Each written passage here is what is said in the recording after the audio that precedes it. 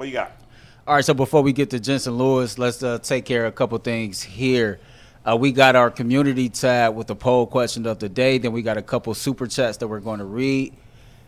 As always, when we ask the chat anything, PCC Air Force looking for a job with career advancement and great benefits. PCC Air Force is a leading manufacturer in Northeast Ohio. All locations of PCC Air Force in Eastlake, Mentor, Whitcliffe, and Minerva are hiring for all positions starting at $18 an hour and up. Plus, get full benefit packages, paid time off, sign-in bonus. Apply online today at precast.com/careers to learn more. We're going to do these super chats first. The first one came from P. Rothstein 216. Tito won the World Series with Boston. He got us there, but he lost in 7. He does not get the benefit of the doubt in Cleveland until he wins one here. That's an awfully high bar. Win a World Series or that's what I'm sure that same guy is picking the Browns to win 11 games. Watch this. Hey, watch this. Stefanski got to win, or he's out of here. Yeah, and he got a Coach of the Year. Oh, by the way, we looking at JB Bickerstaff too. Hey, JB, look, Tito has a different level of standards across the board. It just is what it is. I'll be well, kind he's of a much more accomplished coach than the other two in this town. Yes, he is. I mean, it's not even close. Yes, he is. So how many times is he going to the playoffs here? Almost every year, but what have they not made the playoffs, Jason? Once with Francona? Twice? 1 or 2 times? I mean, they've got I heard the Guardians have the best record in the American League over Tito's tenure as manager of the team. Yeah, I think that's true, or at least it was going into this year. They've been to the World Series once, right? Yeah. ALCS. The thing about baseball, unlike football and basketball, it's much harder for the best team to get to the World Series in baseball than it is for the best team to get there in the NBA and football. The nature of the sport. Yep. That's just the way it is. LeBron James, in a 7-game series, if he has one subpar game, you'd be surprised. Surprised.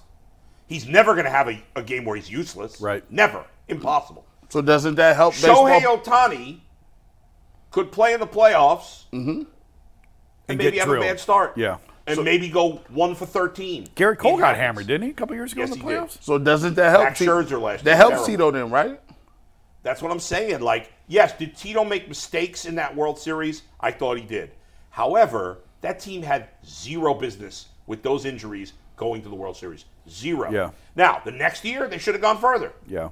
Because there was a better team, and they lost in the second round. And there's plenty, and there's things you could blame Tito for, but putting J.B. Bickerstaff and Kevin Stefanski in a conversation with Terry Francona is embarrassing. That's silly. That's embarrassing. Go ahead. All right, second super chat, then the actually poll results. The second one is from Kenneth Y. I don't want to botch your last name. He said in the 90s they were able to find power hitters like Bell, meaning Albert Bell. Yeah. What has changed that they can no longer find those guys? Well, the scouting department's turned over 150 times since then. Yeah. But, I mean, Tomey, Bell, and Ramirez were all homegrown. They were all drafted and developed, and that's gone. We were talking yesterday. When's the last time this organization identified, signed or drafted and developed a hitter? It was Jose, I think. And before that, I don't know, Manny? Well, Lindor. Well, Lindor. Yeah, Yeah. Lindor. But there's not many others. There's not many others. No, they had, and there was a stretch there for a while where they were not drafting very well. No. Like- and they were turning over their farm directors Right. too often, and they were missing terribly on high picks. Also, there were steroids going on in the 90s too, Well, yeah. and that factored into power. Yeah. Like sure. a lot of teams had power. Now, those 90s teams didn't have the pitching that the Guardians have had Right. these years. I mean, If they had, they would have won multiple World Series. It's a blind spot in this organization. There's no doubt. And It's been a major failure. And I don't know how you fix it. I'm when not you have sure. a specter like Albert Bell and that team, you got to think about it. There's people who still affectionately look at that as the greatest era in Cleveland sports history. Not just Browns. Like, you got people believe that was one of the shining times 95 Indians was the best team of my life. ever. Most talented team of my lifetime. I mean, you could get home runs from guys like Paul Sereno. You get home runs, and then we didn't even talk about the Richie Sexton and Brian Giles guys that hit 40. Tomey was hitting 8th when he first came That up. was crazy. Yeah, well, listen, and the fact that those teams never won a World Series tells you how hard it is to win the World Series. Absolutely. Baseball is a much bigger crapshoot in the playoffs than in the other sports. Yeah. It's that simple. I mean, there's not a lot of, you look at the all-time great teams in football, and you rarely think about a team that didn't win a championship. Yeah, that Patriots team that went undefeated, but they won it, the year before or the year, whatever it was. They won a million others. Right. The fact that those Indians teams didn't win a championship, yes, it's certainly painful and hard to believe because they were so good. It's funny. Do we have Jensen? Yeah, let me read this poll result. We can get Jensen in here. And then the poll question of the day was, do you agree with the Cleveland Guardians trading starting pitcher Aaron Savale? We had 1.2 thousand votes on this poll. 58% says no, 42% says come on, guys. yes. Whoa, say that again? What was it again? 1,200 votes, 58% disagree with the trade, 42% like it. Right? I get that right? They don't like it because of what it signals. Yeah. I get it. We'll see, in the long term. But real quick before we bring Jensen in, I saw that I was in one of these stupid Instagram video spirals, and there was a video of Mariano Rivera. He said, if you had to pick the 8 guys behind you on your team, that you couldn't pick any of your teammates. You got to pick 8 guys in the history of baseball, none that were your teammates, and you put them behind you. That's to make your team the best team. 3 of the 8 were those 90s Indians. 3 of the 8. Really? And he could pick from all time. Wow. And he took 3 guys from those Indians teams. That team, that 95 team That's especially. absurd. Everyone talks about the hitting. They led the league in ERA as well. Which is hard to believe. They led the league in ERA in 95. Hersheiser came a little later. All right, go ahead. Was go ahead, Earl. He was on the 95. All right, joining us right now is former Cleveland Indians pitcher, current Cleveland Guardians analyst, Jensen Lewis. Jensen, what's up, man? Welcome to the Ultimate Cleveland Sports Show again. Great to be with you guys. Thanks for having me. Jensen, I don't know if you heard our poll results there, but 58% of the fans don't like the trade. Now, we understand that it probably has nothing to do with the prospect because probably 98% of the people that voted in that poll have never heard of that kid before. However, we get it. I mean, it's a sign. Listen, the Guardians could still win this division. It stinks. They could still possibly win it. But it is a sign that trade wasn't about trying to win this year. So do you understand the fan frustration? Do you get it? What do you think about that? Yeah, I think you unpacked this on a couple of things. The short term is I don't know if we'll have a higher value for Aaron Savale considering the last couple of years, guys, that the injury history has really been prevalent. And I think the organization has been really good all the way back to when they traded Corey Kluber and even the host of starting pitchers. You go with Carrasco and Clevenger and Bauer. And knowing when to trade these guys, it seems they've nailed them at their apex. And after they deal them, it's really falling on hard times. We'll have to see here in a couple of years if that remains true for Aaron Savale. But even relievers, too. Andrew Miller, Cody Allen, a couple of the stalwarts here in Tito's tenure, and they really fell on hard times as well. So True. I think you look at it as short term, number one. Tampa Bay, anytime you trade with Tampa Bay, you always have that moment of pause, and we obviously know that with the Yandy Diaz and the Jake Bauers trade. So completely understand the fans' a little apprehension, if you will, with that. The other side of this, though, is you look at Kyle Manzardo, and I tried to get on the horn with as many people across the league yesterday and just to become a little bit more educated on this kid. And to a man, everyone loves where this guy's bat to ball is, and he fits right in with where Cleveland wants to be. It feels like the last year or two, the power has started to develop. And remember, he's 23, guys. And I don't think we can pass judgment that even though he's had the injury this year, that this is going to be someone that we're going to have to wait. I think they want him in their plans as soon as he's healthy and he can really show what he can do. So on the surface, guys, the trade, you had to trade Savale at his highest value. What does that mean moving forward for this year? I think the season could have been doomed when we got the diagnosis of Shane Bieber going to the 60-day and not being back until September 10th. I'm sorry, it is almost impossible to overcome not having Bieber, McKenzie, Cal Quantrill. If you guys remember, I know, Jason, you've been there in plenty and you can see it as well. 30-plus starts from these guys last year. They were the big reason why this team was able to find their way into the postseason. It could still hold true this year, but now you find yourself in a much more degree of difficulty because it's three young guys in Gavin Williams, Tanner Bybee, Logan Allen. You have some hitting restrictions you're probably going to be up against here as you get to the end of August. Let's see what happens with Noah Syndergaard, even after a really nice start from him yesterday. And then how do you fill the number 5 spot? So it's not over. And I think, Bull, you kind of hit on it. The Central Division stinks. I mean, it really does. And Minnesota hasn't done anything yet to really launch themselves as a true favorite. Jensen, I agree with everything you said. I don't hate the trade. But if you're one of the 26 guys in that clubhouse, you can't be happy with this because you are trying to make the postseason.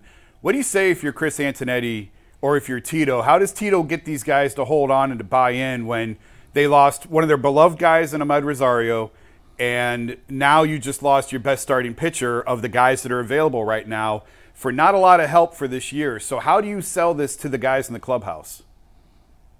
Yeah, Jason, I'll go back to kind of my own personal experience in back-to-back years in 2008 and 2009 when we traded CC Sabathia and Cliff Lee, and both those guys coming off their Cy Young campaigns. You want to talk about waving a white flag right in front of our face? That's what that felt like in successive seasons there. So that was really a tough blow for us to deal with. And then our heart and soul, Victor Martinez, going to Boston. That really hurt big time because he was such a leader both on and off the field. If I put myself in this locker room in present day, I don't feel that the shock value is as high trading those two aces from back when I played, but I get to where you're going as far as morale. Ahmed knowing that he was such a leader, and then also Aaron pitching as well as he has.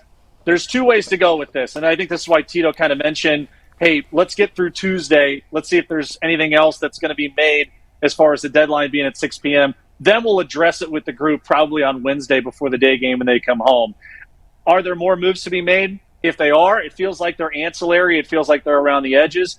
And I think they've just kind of pushed their chips to the middle and say, we feel confident in the future of our starting rotation, both here at the big league level and whoever they're going to eventually bring up, whether it's this year or at the beginning of next year. You know, Jensen, I usually speak from a casual, a casual place. And a lot of fans are sometimes confused that, it just seems like for the Guardians, their best players are always on the block. It's like there's this imaginary ticking clock that goes like, and it's just watching the Guardians and just watching how they operate. It's almost like, okay, we see Savali, and even with Shane Bieber, it's a blow to the team that Shane Bieber was going to miss and not come out to September off the DL. But we were already shopping him. We were trying to get his trade value higher enough so we can move him. It just seems like some people, when I talk to the casual fans, they're like, it just seems like we got Gavin Williams, we got Bybee, but we know in the back of our mind we're not going to be able to keep those guys. So how does the organization kind of toe that line, and do they understand kind of the little apprehensiveness that the fans have because they're always on this like ticking clock that people have to be moved? Yeah, I think you go look at Bieber as a case study first and foremost, and a lot of people need to realize that some of these extension talks and some of these long-term deal discussions are really held behind closed doors, and there's a reason why they don't become public so that there can be integrity for those negotiations back and forth. And this club has made overtures to Shane Bieber, and there has been an impasse for that. And part of that is on the player as well. When you're offered life-changing money and you turn it down, that's your decision, and you're allowed to have that. But also that will end up coming to the forefront here if indeed a trade is made. That remains to be seen too, because I think they're trying to get him back. And let's kind of look forward too, guys. Let's assume that Shane Bieber does come back on September 10th, and this team is still a game or two out of first place. You all of a sudden have basically a deadline deal that's going to come in the last couple weeks of the season. What does his effectiveness look like? That remains to be seen as well. You hope that Cal Quantrill can get back here, and I know they're going to be very, very delicate with Tristan McKenzie because they feel he can be a top rotation arm for years to come.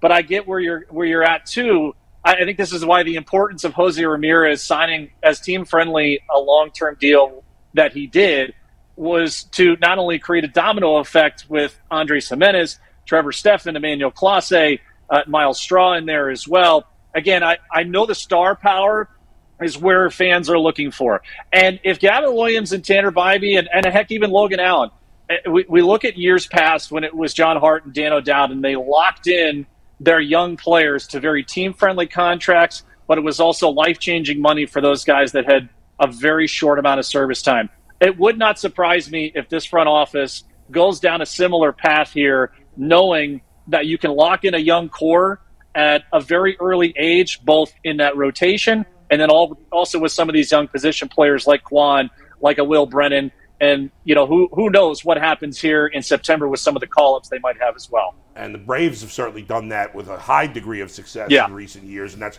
a big part of the reason why they're probably the best team in baseball right now. You mentioned all those contracts. I'm happy with all those contracts, except for one. We got to talk about Miles Straw. I'm always yelling and screaming about it. This is not 1978 where you could play with a center fielder that can't hit. I don't understand why he plays every day, Jen. You get no power. They've got, 11 home runs from their outfielders total? I understand maybe there's not great options at the moment, but even if it's not this year, I think next year, Miles Straw, to me, can't be an everyday player. Pinch runner, great defensive replacement, fine. I hope next year they move Quan to center and they get some legitimate corner outfielders. Do you think they should do that? Do you think they will do that? I honestly, Bull, I'd love to see Will Brennan play center field and leave Kwani in left. It just feels like Kwani is so comfortable over there now, and really, heck, it feels like we have on Guardians Live a relay throw from him or Miles Straw that's a play of the week. And I think Will, knowing that he's got that center field instinct as well, makes a lot of sense there. They sent Oscar Gonzalez down to AAA to do damage. He did do damage, and it's perplexing why he's not getting some opportunities to make that translate at the big league level here. Perhaps we see that in the coming weeks. I hope we do. Last night, and I understand watching that game, you have David Fry, who's hit over 300, I think, with runners in scoring position, a guy that has really found the ability to be clutch in those situations. You have an opportunity with one swing of the bat to get within one run. You think that in Houston, knowing you're going to have to score 4 or 5 to win anyway, that would have been a move to go with. So I understand the frustration there. And, this is a team that needs every viable bat, every offensive weapon they can. And hopefully they're implemented here in the next couple of weeks. Gents, you mentioned Tristan earlier. I was on the call with Chris Antonetti yesterday, and Chris kind of surprised me a little bit. He made it sound like Tristan's coming back in September. And I guess, you're a pitcher. You would know the timeline better than anyone. Is the thought here, hey, let's give this a shot in September, and if it doesn't work, he's already next year's shot anyway if he has the surgery. If they had the surgery right away, all of next year would be shot. So is the thinking here, let's give it a shot in September, and then if he has to have surgery, he's still back for the start of 25 anyway? Yeah, Jason, and the conversation usually goes because the player has the ultimate call. If they want to have that surgery right away, then that's up to them. They can be presented with all the information, from the team. If they want a second opinion, they can do that. But it seems as though your information lines up as well with Tristan wants to give it a go, wants to try and get back. If it's a handful of starts to push him across the finish line to get into the postseason, try and go for that. Because as you said, likely if he had the surgery right away, most of next year is gone already. So why not try and at least make one final push? I understand that from a player perspective. Whether that makes sense for the club in the long term, as far as 2024 and beyond, also remains to be seen. So the thinking perhaps from where Chris Antonetti and those guys understand those conversations with both Bieber and McKenzie better than any of us do, is we trade Savali now because we feel like we can get, if not 2, maybe all 3 of Bieber, McKenzie, and Quantrill back at some point after the deadline. Those are our quote-unquote deadline acquisitions, and we feel that for the long-term future, it was too good of a situation to pass up, knowing Savali's injury history, and you had to strike when his value was highest. So I think we'll learn a lot more here in the next 7 to 10 days, because now you're getting towards the end, or at least the ultimate point of the AAA season, in which you're going to have to find games where these guys can get into game action and then be ready to roll, because if they stay in contention, Cleveland does, September is going to be filled with a lot of critical contests. Yeah. Jensen, I want to talk about the bullpen a little bit. You know, Emmanuel Clase's got a ton of saves, but he hasn't been he's not been bad, but he's not been nearly as sharp as he was last year. Watching him, what are you seeing, and what is the difference for last year where he was, you know, along with Edwin Diaz, one of the two best closers in baseball, to being still good but not as dominant? What are you seeing there? Yeah, well, almost impossible to ask him to replicate what he did last year, and even this year, as you said, having the amount of blown saves that he has. If you kind of isolate those outings, and you look and see what really transpired, leadoff walks or you know, a lack of command in those first couple of hitters, and again, as a former reliever, those are things that will happen throughout the portion of a season. What I look for is the velocity and the movement, particularly the late movement of the slider. It feels like he's getting back to where he was in the stretch run of last year. I think if you see him a little bit more on the corners now, especially with a cut fastball, even backdoor to lefties, there's a couple of weapons that he deployed August and September last year. Even the high fastball, high cutter to change eye level to get back to the slider. It feels like he's on that path. It's just the guys in front of him, and Trevor Stephan has been better, but for the life of me, I feel like in a situation last night, boy, we could have used James Karinchak in that sixth inning to be able to come in for some possible swing and miss. I realize there's been some struggles there with Eli, with Sam Hentges. It hasn't been the same shutdown group last year, but it feels like you still got one of your best bullets in AAA, and why not bring him in, knowing you've got some really good offenses you're going to face, particularly in Houston and also with Toronto at the end of that homestand next week. You think about the mental game, and obviously you would know this better than anybody, the mental game and the pressure of being a relief pitcher, because for the most part, when you do well, nobody talks about it, and when you do poorly, we do. You think about, like, Karinchak, right? He's got all the tools, but it seems like, from an outsider's perspective, he gets in his head too much, and that screws him up. Kelly last night, he has the great at-bat where he strikes out Tucker, and then he can't throw the ball over the plate. I mean, like, what? Like, I would assume he's going to go down to Columbus today. I don't know. Like, what's going through his mind? Is he freaking out in his head as that's happening? And is the mental part the thing that Karinchak can't get over the hump on?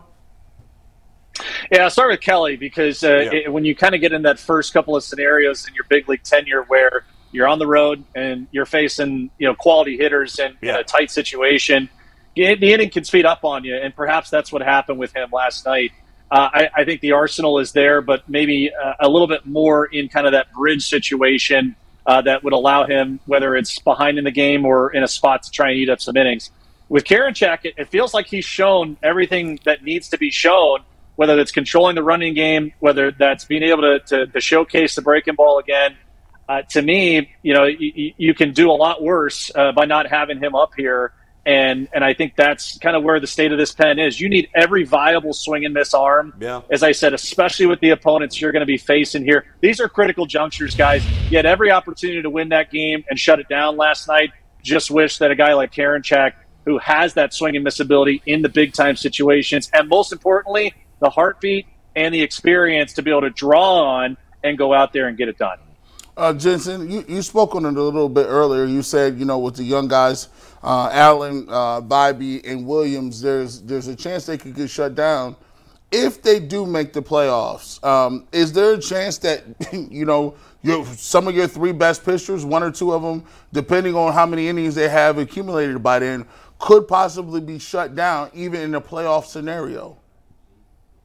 I think it's already been implemented, you know, as far as where they think these guys could go. You would expect it's not necessarily the pitch count, it's more the inning count. And you saw that sort of with Gavin in his last start, didn't go beyond the fifth inning.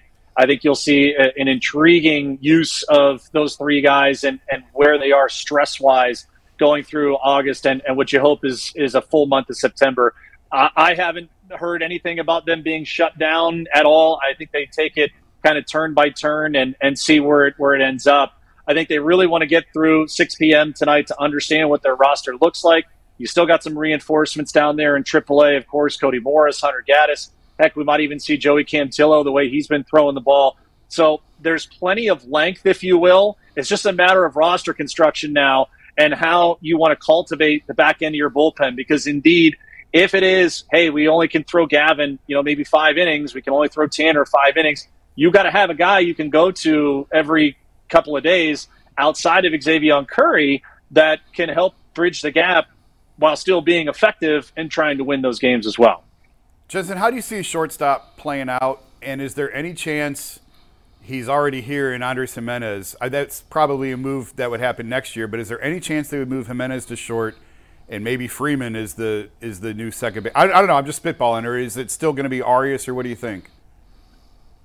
Yeah, I think a lot of questions to be answered, Jason, for those guys initially. But Brian Rocchio down there, who has had a sensational season, is going to factor into this conversation. I wonder if this is kind of your audition here in August and September and hopefully October for both those guys. Whether Jimenez moves over or not, I think they're comfortable leaving him at second base, knowing if Rocchio is the guy in the future, that they leave Rocchio at short, Jimenez at second. That's a really, really outstanding defensive double play combination. Again, Rocchio not going to hit for the power that perhaps Gabriel Arias could. I think Freeman deserves a bit more of an opportunity, sustained, not just one start every series. But I'm fascinated to see if those guys end up playing well, if both of them do. And then this front office has a decision at the winter meetings to possibly package them in a trade that might see one or both of them go. Jensen, last thing. Trade deadline, obviously, today at 6 o'clock, right? In terms of other teams, we saw the big trade with Max Scherzer. We've seen two teams like the Angels and Cubs who we thought were out of it, and maybe, but they've been aggressive here this last week.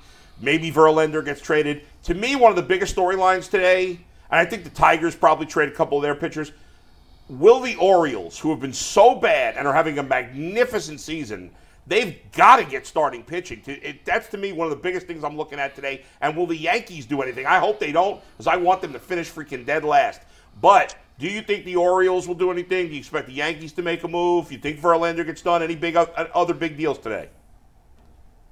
Yeah, the Verlander one is intriguing just because Baltimore obviously has the prospect capital, but are the Mets willing to really wave the white flag not only for this year, but that means they're in real dire straits for next year. I think Eduardo Rodriguez is the big name to watch early. I would put the Cincinnati Reds in contention possibly for him as well. I know the Dodgers have really been hot on his tail, but I'm with you, Bo. I mean, Baltimore has to find at least a top flight arm, if not Verlander, someone like Rodriguez that can really get them some quality innings, and if need be, start a game one of a postseason series. I'll tell you, if I know we got to go. I know we got to go, Earl. But if I'm the Orioles, and I know it would take a lot to get him, but Mitch Keller is come into his own this year. If I'm the Orioles, because they have a thin starting rotation, their bullpen's great. I'd go. It cost a lot, but I'd go get Keller and Bednar. If you had Bednar, Cano, and what's his name? Tyler Wells. No, their closer. Bautista. Oh. Yeah, Bautista. I couldn't think of his name. If you had those three in the back of the pen and you added a young Mitch Keller who's really good, I know, they'd have to give up a boatload to get those guys. But I think that'd be huge for the Orioles. I don't know if it's going to happen, but we'll see. Should be fun. Yeah, that's a full-on Texas Ranger. We're all in, and I would love to see it because you guys know the AL is wide open. It is. And I think Baltimore, with the way they're playing, and as you said, Bautista's an AL Cy Young candidate the way he's pitched, and that 5-out save last night, dear Lord, he's been fun to watch. Yeah, let's hope the Yankees keep losing. Thanks, Jensen. We appreciate it. We'll talk to you again soon. There you go. Did you guys cut Jensen off? I mean, How dare you? Damn. Guy's getting violent. You guys are worked up back there. There he is. Yeah, He's there back. he is. Jensen, we'll see you later. Thanks. What happened? Earl's very excited about some dopey poll. No, it's not that. We got a full rundown. We got to keep moving. Don't forget to subscribe to the Ultimate Cleveland Sports Show. Keep 'em Don't on forget time. to follow, ring the bell. Again, man, we appreciate getting to 25,000 subscribers. Let's get to 26,000. We definitely appreciate go. that. He's like the guard from Shawshank. Yeah, he ain't playing. Listen, I got a schedule to keep. Actually, They don't Bush, knock your heads. I'm the same way, man. Same way on the radio. That is inappropriate. Let's get it going. going. Let's go. So what is this poll? What is it? So before we talk about the 32 all we do with the Browns is talk about wait, uniforms and polls, and we bull. don't You talk cut about- me off, man. I'm trying to talk. Go ahead. Before we get to the 32 and 32 with something that we're doing every week, every day, counting down to the first game of the season. Yeah. The Cleveland Browns put a poll up. They're selecting a new midfield logo as they did last year. Steve, take that. So that's what it is, we're running it back for round 2. Your favorite design will be front and center, and then we have the tag board that's showing the options. Here they are right here. God. Not the stupid elf. Again with the. Just give me the helmet. Just give me the helmet. Can we stop? See, this is why the Browns have been a loser franchise. No. Because they're obsessed with polls about logos, uniforms. How about you win some freaking games? No. See, for the older, we got their dopey son-in-laws out there trying to be funny on Twitter. You know what? This is why y'all don't understand. The internet is different from the real world. Y'all keep not getting it. When y'all be putting the polls up and the Guardians be taking L's, this is why they take L's. The Browns put a stupid elf up there? Yes, no, public sentiment counts for something. Yeah. When people get to participate in their own fate, they feel they're invested in it. So when it comes to the wins and losses, they be like, well, they did lose, but I did get to vote for that dog. Well, the Guardians might lose the polls, but they win a hell of a lot more games on the field than the Browns. Nah, the Guardians may win them polls, but they ain't got no money. And Rich and Jimmy has them got all the bags. They got plenty of money and they don't spend it. Jimmy's spending is highly overrated. Hey, his polls may be too, but I love it. First of all, this is why they win the off season. They understand marketing. They said, all right, well let's let them create their own logo. How about you win the season? Win the regular season one time. And that's the thing. It's like yesterday Earl tweets at me and some. It was Bucky Brooks or whatever saying the Browns are right there with the Bengals. Okay, here's the la la land that Browns fans live in, right? Here we go. And this doesn't tell us how you feel. This doesn't mean that the Browns can't be as good as the Bengals this year. All right. They can be, but the point is, going into this year, it's unreasonable. Like you have to predict what's most likely to happen. Not I'm a fan, so I'm going to pick the extreme scenario. Okay, one team has proven something, and one team has proven nothing. That's a fact. This has nothing to do with me being a fan or not a fan. See, unlike most people, I can leave my fandom out of predictions for teams. Browns fans, a certain base of them, like the homers, like Earl, like, what's his name, Nick Carnes, like Cam from Canada. These guys live in La La Land, as if the Browns I do not live in La La Land. That's cap, boo. You guys are in La La Land with this. The Browns are this, and the Browns ain't shit until they prove something. Here's what you got to prove it. I'm sick of giving them the benefit of the doubt. Here's what it is. Here's what it is. Get them, G. Here's what it is. If y'all want to count the 6 games that Deshaun Watson played as the end-all, be-all, who's counting that? Listen, a lot of people. Count the last 24 years. Hold on. Let's count the last 24 years. Hey, listen. 24 years is 24 years. You can go from worst to first in 1 year. Sure. And let's can it happen before we guarantee? Hold on. I didn't mind guaranteeing nothing. Yeah. Let's not act like the Bengals didn't have bags over their face a couple years ago. Of course I remember. Did. So here's the thing. But you know what? Hold on. When the Bengals went to the when the Bengals went to the Super Bowl with Burrow for the first time, before that season, I wasn't picking them to win 10 games. But here's the thing. I picked them to win 5 games. But guess what? Joe Burrow proved that one person can make a difference. Did he not? Correct. There you go. But Deshaun Watson hasn't. Whoa. Burrow proved it, and then you knew it. So prior to Deshaun Watson's 6 games, was he not proving it? He wasn't cold? He wasn't nice? He wasn't a top 5 QB? He was. Oh, okay, so we've seen it. But he's got to prove it again here. So if y'all want him to prove it again after the 6 games, that's fine. But to Deshaun Watson's credit, his numbers say it. Can we put the 115 up at 41? Can we put that real quick? Tag board. Now, wait a minute. Gee, I'm with you. I'm with the Deshaun trade. I was with it all along. The fact is, he's won one playoff game. Hey, but you got to understand, there's more than that involved in a team sport.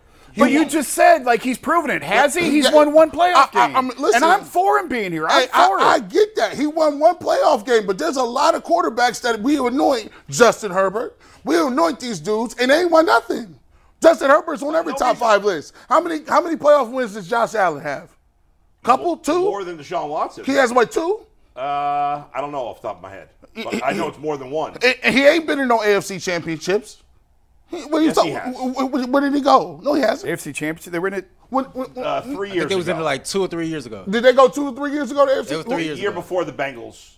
I thought they lost to the Chiefs in the second round. Well, that game was the second round. Yeah, didn't they? That bonkers double-check. Maybe playoff they game. didn't go to. Here's my thing. Josh with it. Allen ain't been there. The point is, Wait. the point is, Josh Allen and Justin Herbert played great football last year, did they not? Okay, so we are living in the 6 game Well, with you 6 get- games, see, right? Here's the thing. No, I'm not living in the 6 games because you know I've said consistently that I think Deshaun Watson is going to be great. Okay. But you're living in this. We get mad every time somebody says Deshaun Watson's got something to prove. Or mad every time when a national reporter says maybe the Browns won't be that good. The Browns have a lot to prove. First of all, who cares if people are predicting that the Browns don't get any benefit of the doubt? Do the Browns deserve benefit of the doubt? But what I'm looking at, Watson was great 3 years ago. Hold on. No, go ahead. what I'm looking at is we talk about 24, 25 years ago. Yeah. I'm looking at today. I'm like today. Do they deserve benefit of the doubt going into the season? I'm just analyzing what they have. I'm looking at player for player. If I look at player what for have player, they accomplished? Nothing. every year is a different year. I get it. So if I'm looking at it like this, I can look at it and say, look, Gee, the Browns let me have ask- traditionally been good. Yeah. However, I'm looking at their quarterback. I'm looking at their running back. I'm looking at their defensive end. I'm looking at what their defensive coordinator has traditionally done. And I'm not saying that they're not going to the Super Bowl. My thing is this. If you look at the Cleveland Browns and you look at their roster and you're saying 4, 5, 6 wins, obviously, Nobody's saying that. I've seen a lot of people say that. A lot. A lot of people. 4, 5, 6 wins. I don't find that. Show me one person that picked to win 4, 5, 6 games. There's probably 2 or 3 people. Who cares? They pick them. Nobody here. Who here is picking them to win 4, 5, 6 games? There's people picking them to come in last place in the division. There are people that saying that Well, they're that's a winning. big difference between 4 wins. That's not impossible. They finished last in the division last year. Okay, that's great. They finished last year, but You you're don't telling think me it's possible they can finish last in the division? it's anything is could- possible. They can finish 8 and 9. And But be last in the if division. you telling me the Steelers got a better roster than the Browns, people are crazy. But the team with the better roster doesn't always finish higher. Oh, Did the Steelers have a better roster than the Browns last year? no, they didn't. But they finished ahead of the Browns last year. But their quarterback did not play the whole year. I understand that, but they still had a better roster. Even with Jacoby Brissett, they had a better roster. Well, listen, Jacoby Brissett and when you talk about Kenny Pickett, and everybody know they punted on that season. We know they did. Gee, I said that in September and everyone screamed Gee. at me. They punted on it. listen to me. All I'm saying is, before we anoint them, they've got to prove something. No That's one's it. who's Nobody's saying they can't. Who anointed But them? we can't get mad every time somebody makes a bad. Who cares if Dan Patrick or Colin Cowherd picked the Browns to win 6 games? Who gives a shit? And you can't blame them for that. No, because the Browns hold on, haven't done no. anything. I got mad at Dan Patrick because Dan Patrick and a lot of national media dudes be doing this thing. Oh my gosh, he's a creep. Browns are unlikable because of one person on their team. But who cares? But I He care. is a creep. No, a lot of people care. But he is a creep. But Who cares? here's who care. 20,000 people who watch the blog care. And guess what? 1,000 comments care. They were like, hold on. I'm not gonna lie to you, boy. I care too, and I'm gonna tell you something. Representation matters. Like, first of all, we got here off a poll, okay? Basically, I think what G is saying is it's not the fact that the Browns have to prove it, Deshaun Watson has to prove it. It's just that it's always this pessimism when it comes to Deshaun Watson. It's like, damn, everybody you talk to, nobody's optimistic What are that you he talking? can Who do in it. Cleveland is not optimistic? No, about I'm it? just you saying There's a lot who of cares? people. I'm just telling you, I'm people giving you- care. I'm giving you people quotes. care. What do you mean? People care about what? People care about the conversation being had. People care about this constant feel of it's bro, always beating up on the okay, Browns. so when I like say here's an example, boy. Here's Yeah, an go example. We throw the poll up. The first thing you say is the Browns kill me with these polls. I tweet you something yesterday that Bucky Brooks said, friend of the show, shout out to him. Yeah. And you didn't even respond to it. It's like this slanted view it's a towards new, the Browns reason I didn't that respond on Twitter is because I knew we were going to talk about it today. Because it's a nuanced conversation that can't be had on Twitter. But things like these polls, for example, right? They're Yeah. fun. They're interacting with the fans. They mean no harm for it. It's not I'm nothing saying to the blow them out Browns the as an water for. organization care way too much about shit like that than getting the right team on the field. Well, no. That's my point. You can do two things. Major at and once. the minor. You can do two things at once. Here's my problem. They're Here's not doing the other thing. They haven't. Here's the issue. When you talk about the Cleveland Browns, it is not about what the Cleveland Browns are going to do in the field. It's about whether Deshaun Watson did what, and I don't like that fact. Dan Patrick talked about not putting the Cleveland Browns on TV because of Deshaun Watson. He says, I like Nick Chubb, but I'm going to tell you, they're not unlikable because he's on their team. But what I'm saying, okay, that is the case for a lot of people. If you let me finish my conversation, if you let me get my money off, we can get to a understanding. That is the case for some people. My problem is this, and I've always brought it up. Don't be heavy-handed on Deshaun Watson and use words like creeps when your buddies get on the TV and laugh and joke about owners doing the same thing. I've told you that. But hold on. You keep cutting me off. I would like to finish my. Okay, go ahead. I would like to finish. Yeah. If you are going to be on TV and you stand on something and you standing on principle, morals, whatever you're going to stand on, and you using this soapbox to say this is absolutely incorrect. But then when you get people on TV to talk about the owners who cutting your paychecks, you got a whole different other demeanor. You laughing, Who is the who? Robert Kraft. I can't. No. But who are you talking? I'm talking about Rich Eisen did it. Dan Patrick did it. Okay, what did Rich Eisen do specifically? I got a whole video out.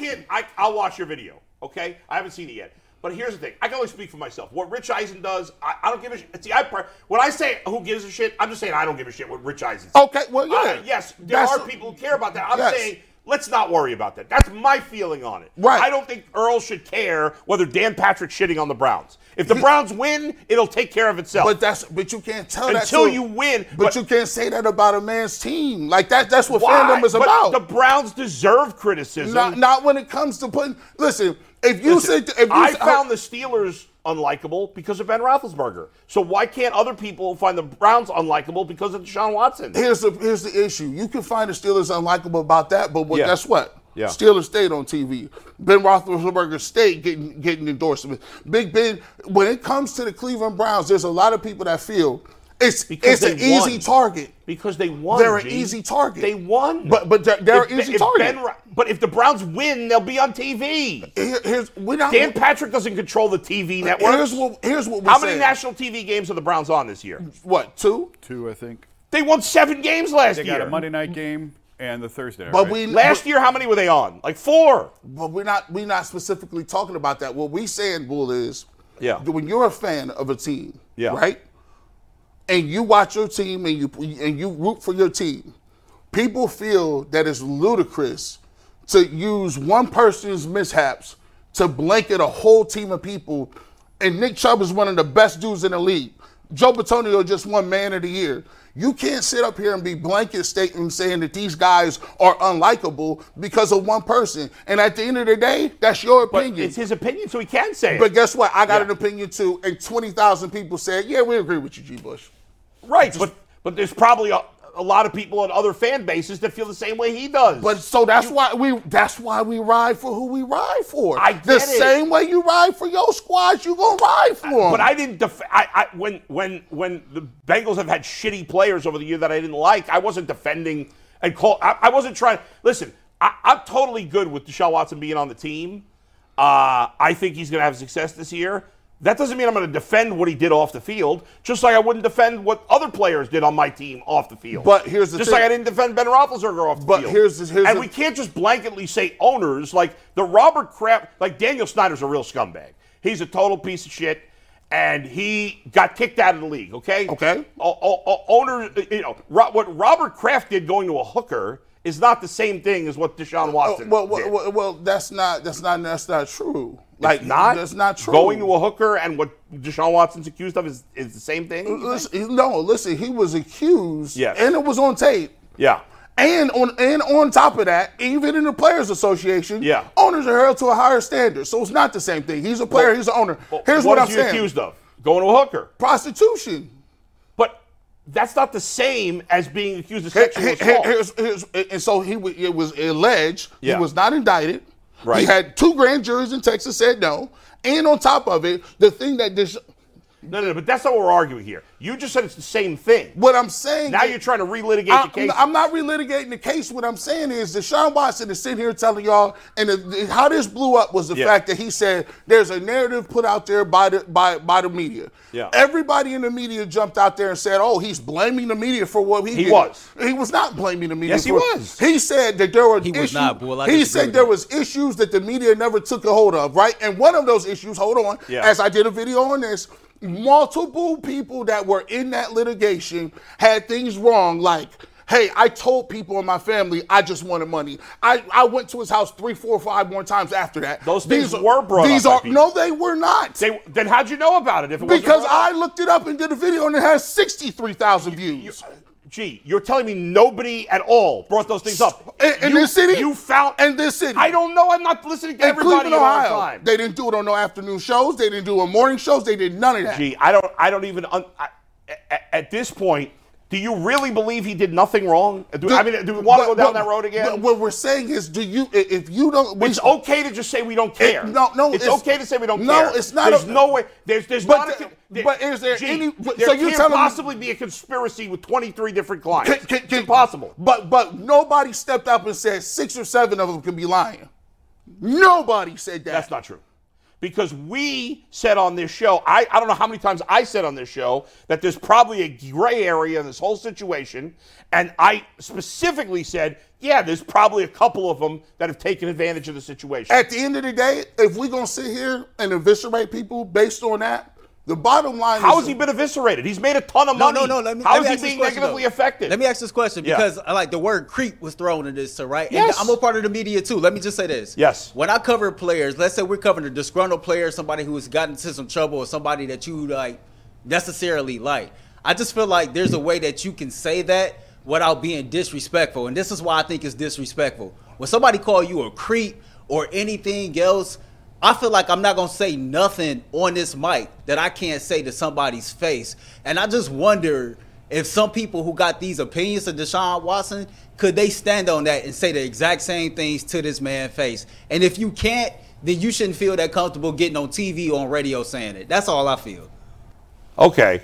Well, I think Deshaun Watson's a creep. If you don't think I would say that to him, I mean, yeah. I'm not saying you. It would be kind of awkward if I said it to him, no doubt. But if he brought up, if Deshaun Watson walked up to me and said, hey, why'd you call me a creep? I said, well, I find it hard to believe that 23 different women all somehow were able to put a conspiracy together and it never came out that they were all plotting together. And here's what I'm going to say. He would say to you, yeah, in our country, we have jurors. We have a process. Okay. And 12 to 13 different people, 26 2 times, a group of your peers said, we don't find that there's anything that we can bring criminally. If he told you that, what would you say? You know better than everybody that the criminal justice system is flawed, number one. And we also know the criminal justice system is slanted to one group of people or another. 100%. 100%. Gary, do you think Deshaun did anything wrong? Yes, he did stuff wrong. Okay, that's it. That's all I'm saying. Okay. Yeah. Okay. But here's the thing. I don't know if I've ever heard you say that, actually. Yes. Yeah, I said That's it. He's done things. My problem is this. If you want to get to here and we talking about football, what I'm not going to do is I'm not going to sit up here and take another year relitigating something. If you want to talk about football, it's the first day of camp. We understand what it is. You're the one who brought it up. We weren't even going down that road. No. What I'm saying is you said I don't care what Dan Patrick said. I said I care what he said. Yeah. And he brought it up. And there are other people brought it up. All right. Okay. I'm responding to that. But it's not surprising that a national guy would talk about Deshaun Watson and be like, the guy's a creep. It's just not surprising to me. Look, at the end of the day, yeah, everybody got their own platform. Everybody say what they want to. To some people, yeah, that's acceptable. To other people, I find it offensive and I don't like it. So if Dan Patrick has a platform and wants to call creeps, I'll just show him what he said about another group of people that he had no problem with when he was laughing about it. Then that's fine. Now, listen, again, really? I don't think it's a fair comparison with Robert Kraft, in my opinion, because going to a hooker is not the same as at the end. Is that creepy? Yes. Okay. Well, he did not call Robert Kraft a creep. So I would like him to keep those words from Deshaun Watson, right? And obviously there's biases, and you know where I stand on all this. I give you that. But Robert, and yes, I do think Robert Kraft is a creep. Yes. Okay. I certainly think Daniel Snyder's a creep. Okay. I certainly think Ben Roethlisberger's a creep. So I certainly think Deshaun Watson's a creep. I wouldn't have no problem with you because you clear on that. You stand on what you said. And if somebody pointed up to me where I've been a hypocrite on this situation, then I would look at myself. But I don't think I ever have been. But you haven't been a hypocrite. Yeah. So my problem is this. If you gonna sit up here and get on your soapbox and talk about all these other different people, I find it very funny that when there's people in position of authority, people that are signing your checks, because here's the reality. What's the name told us? Trotter. Mr. Trotter told us on this station when he called out Roger Goodell and he said what he said about inclusion. Guess what happened? He got fired. Yeah. So every one of them know what the game is, and they understand that. So if you're going to tiptoe around that, I'm not going to sit here and wait for you to drag somebody 2 years in a row. That's just it. But you know what changes the narrative on all of this? Winning. Of course. That's it. Of course. Ben Roethlisberger, creep.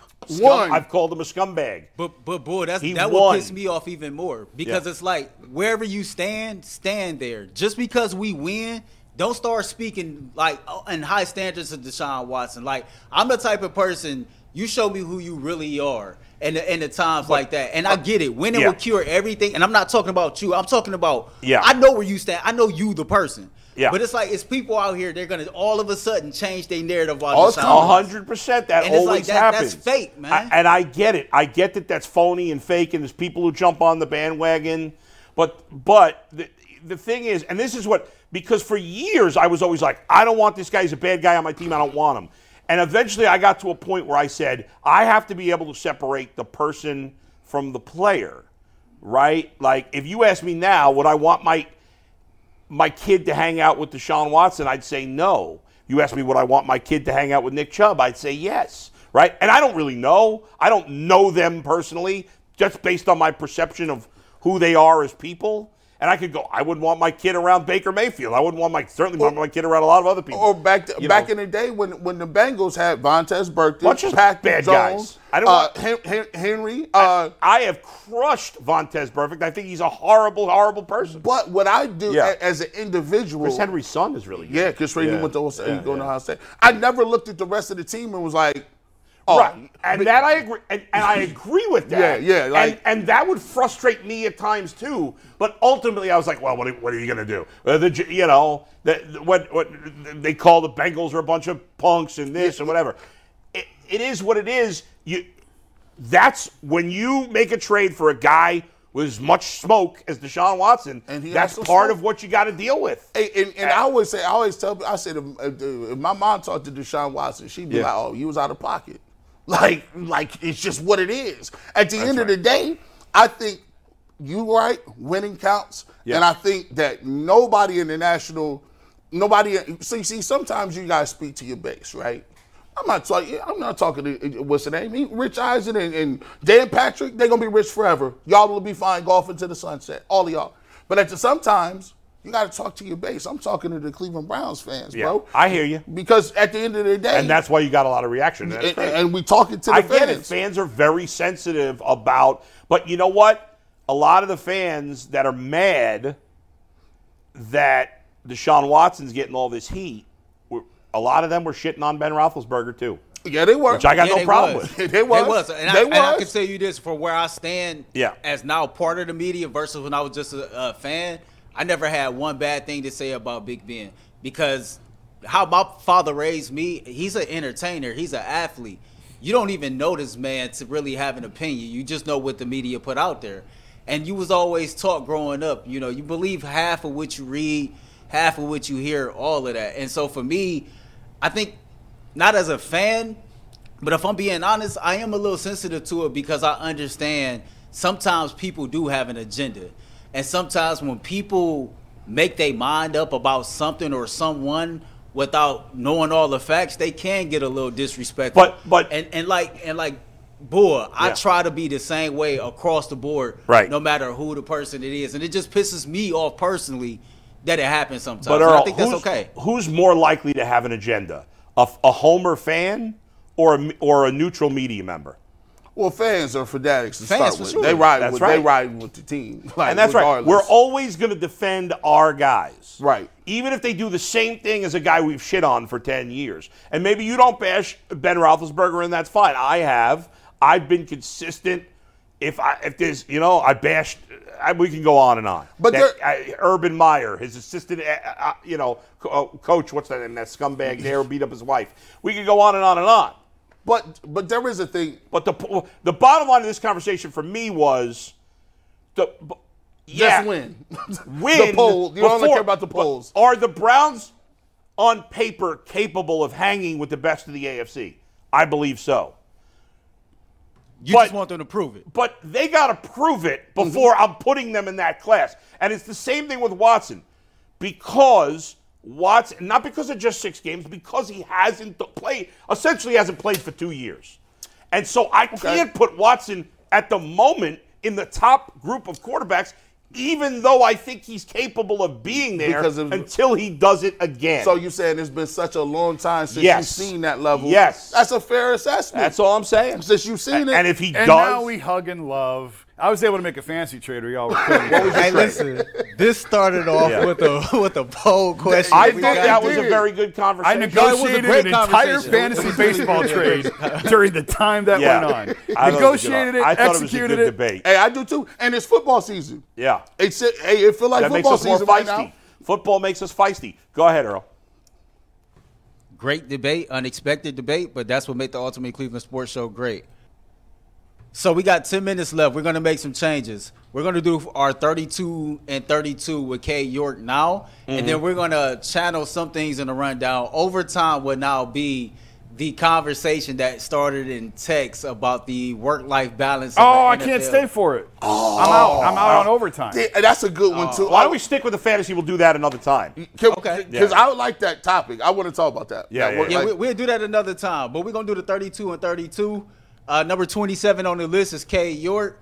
K. York is the superstar kicker of the Cleveland Browns because he got drafted pretty high. He's a Well, superstar? he's not a He's a superstar, superstar. but we hope he can become a superstar. He went number 3 and all. Is man. there He any went number kicker 3, a you him. superstar other than Justin Tucker. other than him? Crazy.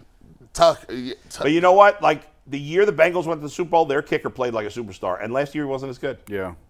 But But I would say I think he's better than Kate York. Oh yeah, sure. Yeah. But Cade York, I would put him higher in terms of the importance than 20. What do we have him at? 27.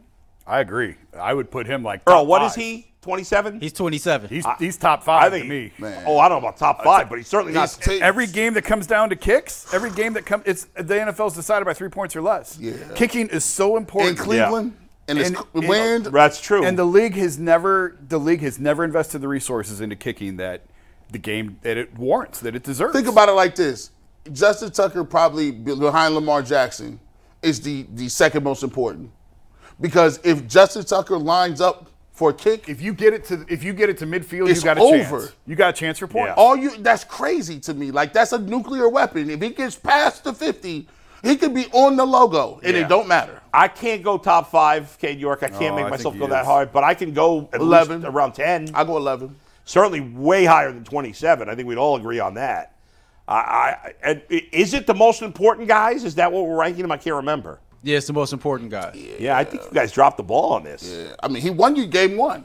Think about it. The game you won That's you true. the And first he game. lost you a lot of and he games, lost too. you a lot of games too. It is amazing how often it comes down to the kicker. It's 3 points or less. It All really NFL is. games. Not all. Quite a few NFL games. I had the stats at one point. I don't remember what And they are right extra now. points now are not It's- gimmies. Well, It's and that's not a why I gimme. get so That's not mad gimmies. when people say, well, it was a close loss. Who gives a shit? Most games are close. This is not college football. Yeah. Most NFL games are close. Blowouts in the NFL are the exception, not the rule. You see somebody lose by 10, you be like, damn, they got blew out a Yeah, little right. bit. right. A blowout in college is 50 points. Yeah, yeah. A blowout in the NFL is 2 touchdowns. Yeah, two touchdowns, you Yeah. got smoked. Yeah. I like Cade. I think he's going to have a good year. I think the 1 year you have to go through it in Brown Stadium, you just have to go through it in December. There's no preparation. There's no weightlifting. There's no film to watch. When you're a kicker, you just have to go out there and do it. And now that he's been through it, Hopefully he understands the wind. Even the Steelers kicker struggled early in his time Boswell? at Heinz. Yeah. Heinz Field is a hard place to kick. So you have to learn the wind patterns. You have to just and it can change. That's the fascinating part about talking to kickers. It can change like that. You can just lose it. Yeah, well, just the wind can change. Oh, certainly, but the mental sure. game of the Yeah, kicker. it is. I mean, look at the Cowboys kicker. He was one of the best kickers in the league, and he fell apart down the end of the year, and now he's gone. But just think, I mean, the wind can be blowing one way. Yeah. When literally on third down, you can look up one way, and when you get out there, it changes that fast. Especially here in Cleveland Yeah. and just the North. It's so teams much in harder, general. I think, than we realize of why can't you just kick it straight? Well, the wind is and such you a factor. Think, why do these kickers not? I'm not saying Phil Dawson needs to be the Browns' kicking coach, but why don't teams have a kicking coach? I don't know. And I why don't know. Why wouldn't you if you're Cade York? And I think I asked Phil Dawson this last year, and I don't think he did. If you're Cade York, why wouldn't you at least pick Phil Dawson's brain? I'm pretty sure they did. Did they? I think that they did Okay. speak. I thought he said no. I don't know how often, but I think that they The did Browns speak. should have. They definitely should have a kicking coordinator. If they got psychologists on the team, right. Team psychologists, why would you not have a team? Every kicking team can coach? afford it. It's ridiculous. And there are a couple throughout the country of kicking coaches that work with a number of NFL kickers in the offseason or whatever. Mm-hmm. But if I'm an NFL team they just spent $2 to $3 million probably to go to Greenbrier. Right. Yeah. Hire a kicking coach. What's going to win you more games? Yes. A week at Greenbrier or a kicking coach? Well, think about it. We're all excited about what's his name? The Browns' new special teams coach, Bubba Ventrone, right? We all love the hire. Seems like he's gonna be a great hire. What the hell does he know about kicking? Nothing. He didn't know anything about kicking. Yeah. Nothing. He can't help the kicker or the punter. We used to have He Dave. can help the rest of the special teams.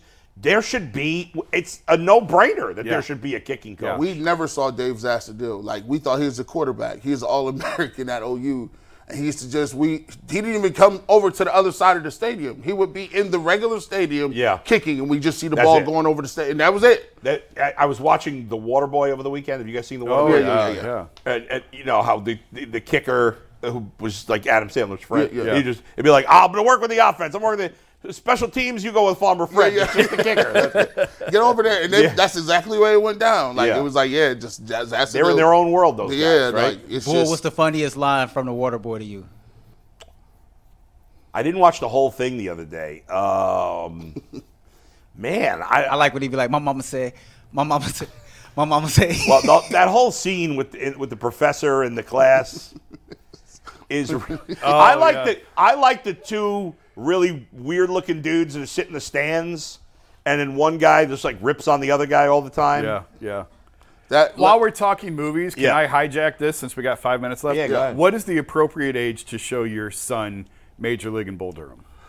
I just had this conversation with some friends, That's light. some other dads. That's light. because my of- dad showed me the movie I'm About It when I was like 8. Oh, that's I think your kid's old enough.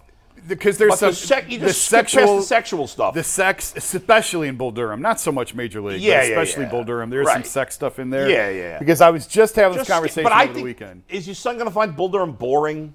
Oh no, he would love All the non-baseball parts, though, are a little boring for a kid, I think. I don't know. I think the baseball carries it. The baseball stuff is so funny. By the I way, mean- Tim Robbins looks so unathletic and I not know, a baseball player. I know. I mean- Because AJ just turned 13. I think we're Right. gonna have a Oh, Major he League can definitely viewing. watch it. You fast forward. Like we watched.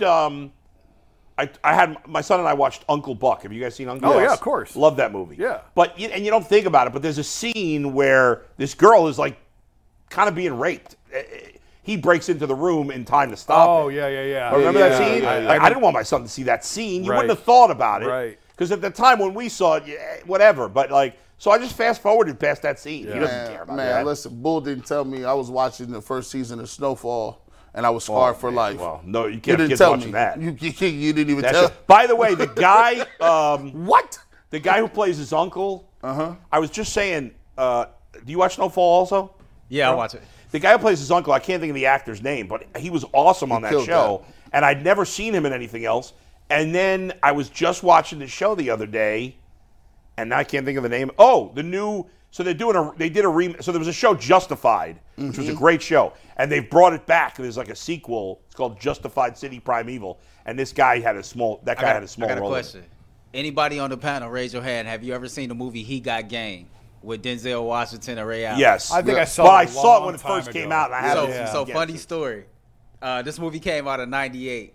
In '98, I was 11 years old. I was have- 22.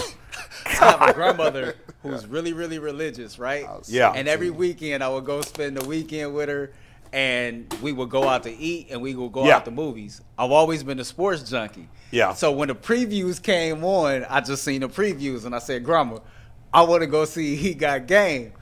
I'm sitting in the movie theater with my Yeah. grandmother at 11 years old. Oh, my God. Watching He Got Game. Yeah. Yeah, that It was wasn't all appropriate bad. for 11 years old. Yeah, it was all. I mean, I don't remember anything about it. I'm pretty sure I saw it, but I don't yeah, remember he anything was about it. like he went to, was it college? No, it wasn't college.